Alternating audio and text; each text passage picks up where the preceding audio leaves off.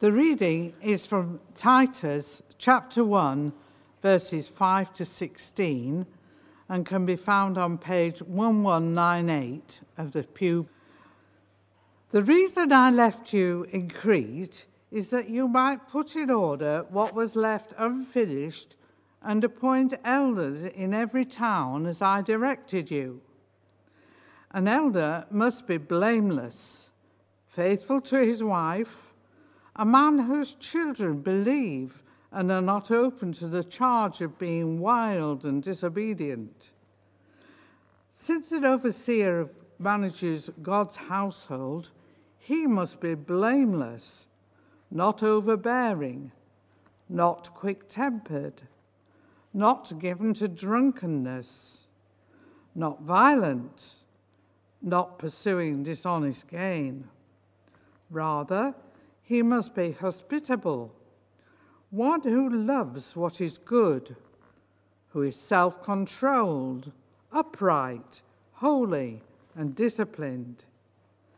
He must hold firmly to the trustworthy message as it has been taught, so that he can encourage others by sound doctrine and refute those who oppose it. For there are many rebellious people, full of meaningless talk and deception, especially those of the circumcision group. They must be silenced, because they are disrupting the whole household by teaching things they ought not to teach, and that for the sake of dishonest gain. One of Crete's own prophets has said it: Cretans are always liars, evil brutes, lazy gluttons. This saying is true. Therefore, rebuke them sharply, so that they will be sound in the faith and will pay no attention to Jewish myths or to the merely human commands of those who reject the truth. To the pure, all things are pure. But to those who are corrupted and do not believe, nothing is pure. In fact, both their minds and consciences are corrupted. They claim to know God, but by their actions they deny him. They are detestable, disobedient, and unfit for doing anything good. This is the word of the Lord. Thanks be to God. Hi, St. Luke's. I'm so sorry I can't be with you this morning due to having caught COVID. We're feeling a little bit rough in the Gardner household, but we're doing okay. I was really looking forward to being with you, but through the wonders of modern technology, my face can appear on a very large screen, which again, I am so sorry about. For those who don't know me, my name is Ben Gardner. I'm married to Helen and we have 2 children, Beth, who is 5 and rules the house, and Samuel, who is 2, who is a little bit of a cheeky chappy. We lead St Barnabas Grange Park, or STB as we like to call it, which was planted back in September 2019 on a brand new estate full of young families in the south end of Loughborough. We were planted out of Emmanuel Loughborough in partnership with the Good Shepherd Church as we were planting into their parish, into their geographical area, as is the nature of the Church of England. We launched on the 15th of September 2019 in our kitchen with around 23 people, 10 of which were children. And since then we have grown to around 65 people and now meet in the community centre in the heart of Grange Park, so we don't actually have our own building. I won't pretend that it has been plain sailing, as we have spent most of our life as a new church online, but we are beginning to see momentum and breakthrough as we connect with our local community and share the gospel of Jesus Christ with the 93% of people who have little or no contact with the church and therefore the gospel of Jesus Christ. It's so exciting to be part of this adventure, and that's what church planting is all about. Church planting is exciting, it's challenging, and it's also faith building. My top tip for you is to pray lots, commit to it, and get on with it. You will never be ready to plant a church. But the good news is ready. Jesus has sent us, and so we go in the power of his Spirit. And so I hope that is of some encouragement to you. Before we unpack Titus 1, 5-16, shall we pray? Heavenly Father, thank you for the gift of your word. Thank you that you are with us right now. Would you open our ears, our minds, our hearts to your voice, so that we might be transformed more and more into your likeness as we respond to your calling to be your disciples, to follow you, and to make disciples of Jesus Christ. We pray this in the name of Jesus. Amen. So what biblical truths, biblical principles from Titus 1 can we learn from as we pursue this vision, this task of church planting? The first is this: church planting is nothing new. Church planting is nothing new. Verse 5. The reason I left you in Crete was that you might put in order what was left unfinished and appoint elders in every town as I directed you. The work of God's holy people, the ecclesia, the church of Jesus Christ, continues today and does not stop until Christ returns again. And that work is the work of discipleship, faithfully teaching and proclaiming the gospel of Jesus Christ to all people in all places. The work of discipleship is unfinished. The work of discipleship is what we are called to. The work of discipleship continues today.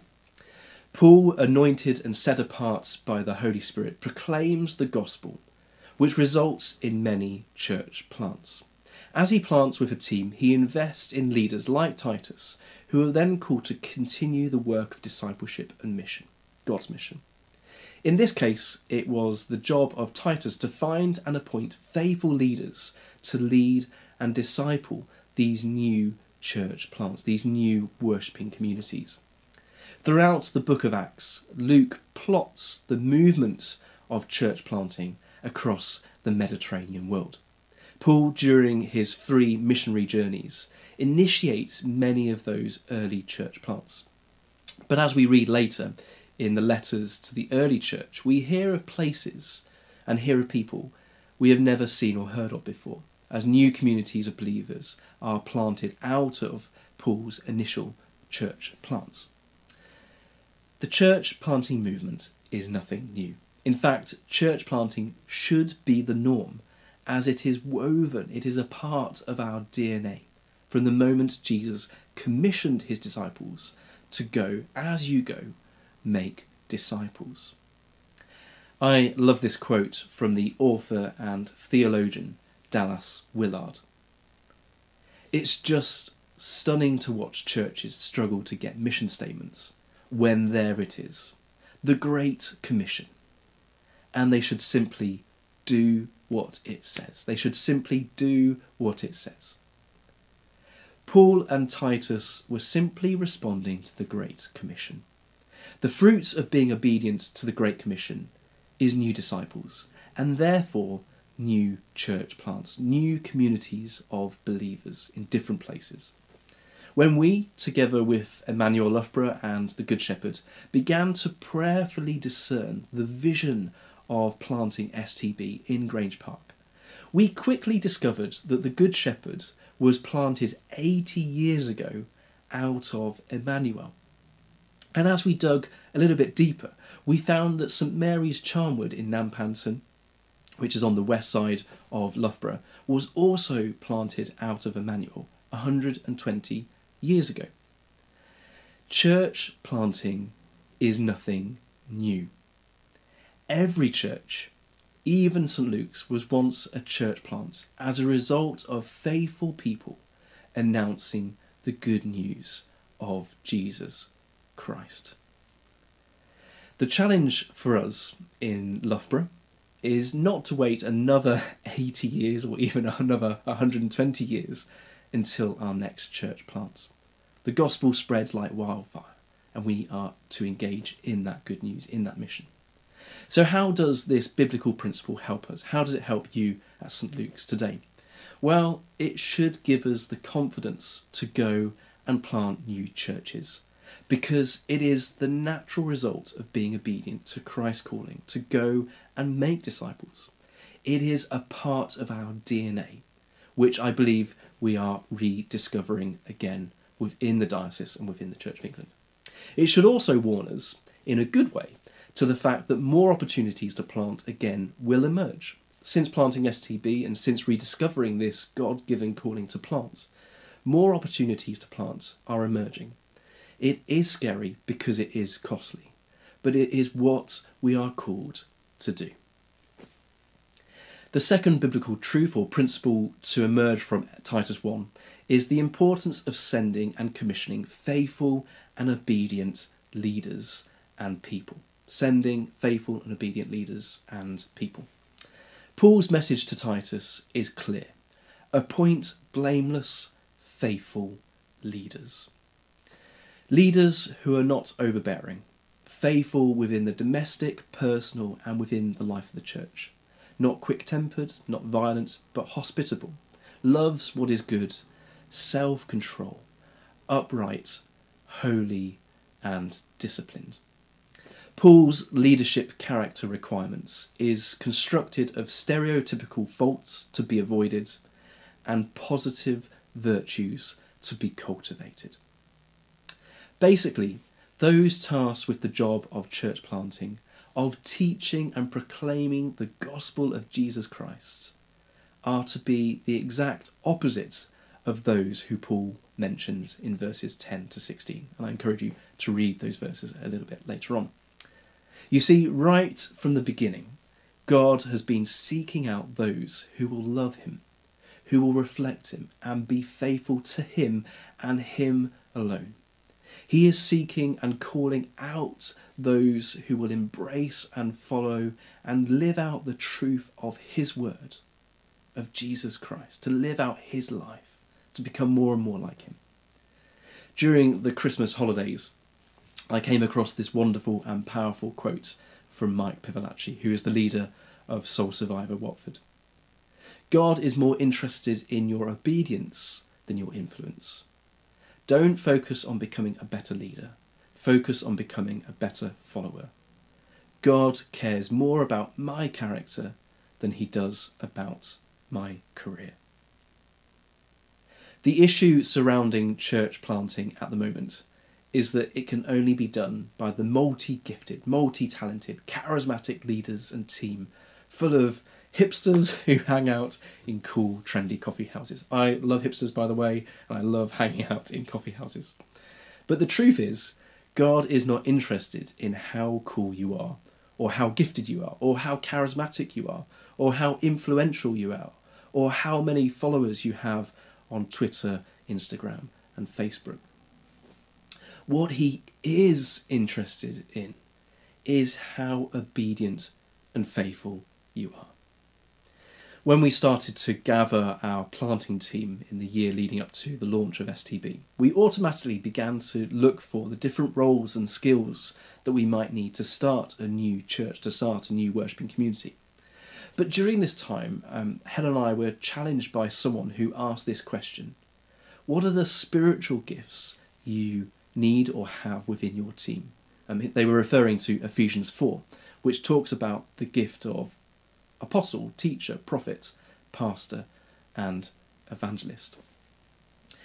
It was a great question to ask, and one that we took seriously as we formed and prayed and trained our sending team before planting in September 2019.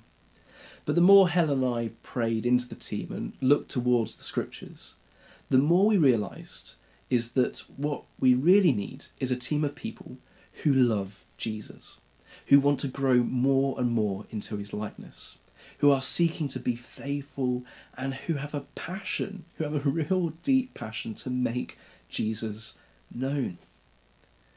Skills and spiritual gifts are good things. I'm not knocking them. But faithfulness and obedience to Christ and his word is paramount when forming a team to plant and when sending leaders. Over the past few months, I've got to know both Steve and Sarah really well through the church planting course, and I can honestly say that the church plant in Thurmaston is in good and faithful hands. I believe that if you get the right leader, the right leaders in place, and the right team in place, the rest follows. And you have two great leaders who will lead faithfully and lead well for his gospel. So again, what does this biblical truth, this biblical principle mean for you at St. Luke's as you pursue this vision of church planting?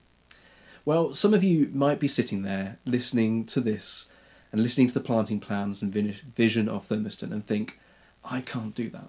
I haven't got the right skills. I'm not as talented as those up front. I don't look the part. The good news is that you don't need all the right skills to do this. If you love Jesus, are faithful to his word, are wanting to pursue his way of living and have a passion to share Jesus others, then what are you waiting for? Get involved in this church planting movement. If not in Thurmaston, then perhaps in the next church plant. God continues to seek out and send those who are obedient and faithful. That's what he's looking for. The third and final biblical truth, biblical principle to emerge from these verses in Titus 1 is this. Be gospel-centred and expect opposition. Be gospel-centred and expect opposition. Verse 9. He, being the leader, must hold firmly to the trustworthy message as it has been taught, so that he can encourage others by sound doctrine and refute those who oppose it. As you plant, remain gospel-centred and expect opposition. There is this notion going around at the moment within church circles, maybe it's just me, but it's going around that we, the church, are to become the guests rather than the hosts. I believe this idea is encouraging us to listen more and recognise that others have something to offer us, which I do get. We need to listen better, we need to engage with our surrounding culture, and we do need to learn from others. But I also think that we have a lot to offer. We have the best news to offer. We have a message that is truly liberating, truly transforming, and life-giving. And that message is the gospel of Jesus Christ. One that calls everyone, all of us, to repent and believe. To repent and believe. The author, theologian, and church leader Timothy Keller writes this. Because the gospel is endlessly rich, it can handle the burden of being the one main thing of the church. As you plant into Thurmaston, there will be endless things to do, lots of opportunities to do some new and creative things, which is great. But what we must not take our eyes off is the main thing, which is to proclaim and live out the gospel of Jesus Christ. It is so easy to become distracted and lose our focus. Keep the main thing the main thing. As you plant, you will also face opposition. Church planting, church ministry in general, disciple making is hard work because we are rubbing against a culture that is promoting an alternative gospel where me is the centre of everything, where me is God.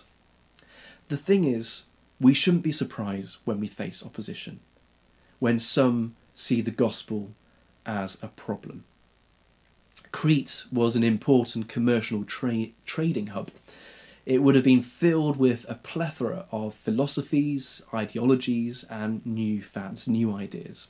Titus would have come across resistance and opposition to the good news of Jesus Christ, to what they were teaching those in that place and at that time. Persecution is part of the deal. We need to face it not with anger, but with generosity and kindness and confidence. But we also need to face it with the confidence that Jesus Christ is Lord. We need to continue to teach sound doctrine and hold firmly to the trustworthy message that has been passed down to us. We need to hold firm and speak the gospel courageously. Since planting STB, we have faced some opposition. It has been hard work, And some people on the estate don't like the fact that there is a new church community on the estate. There are always going to be those people. But as we have held firm to the trustworthy message, we have seen people return to church in order to rediscover their faith. And we have even seen people who have had no Christian background come to find out who this Jesus really is. Growth is slow, is hard work, but it is so exciting. Church planting is nothing new. Church planting doesn't need the most skillful, talented team, but it needs faithful and obedient people. Church planting is hard work. You will face opposition, but you go with a gospel message that is better than anything the world can offer. I really can't wait to hear the stories of the new church plant in Thurmaston. And please do know that we at STB will be praying for you as you continue to respond to Jesus' great commission to go and make disciples of Jesus Christ.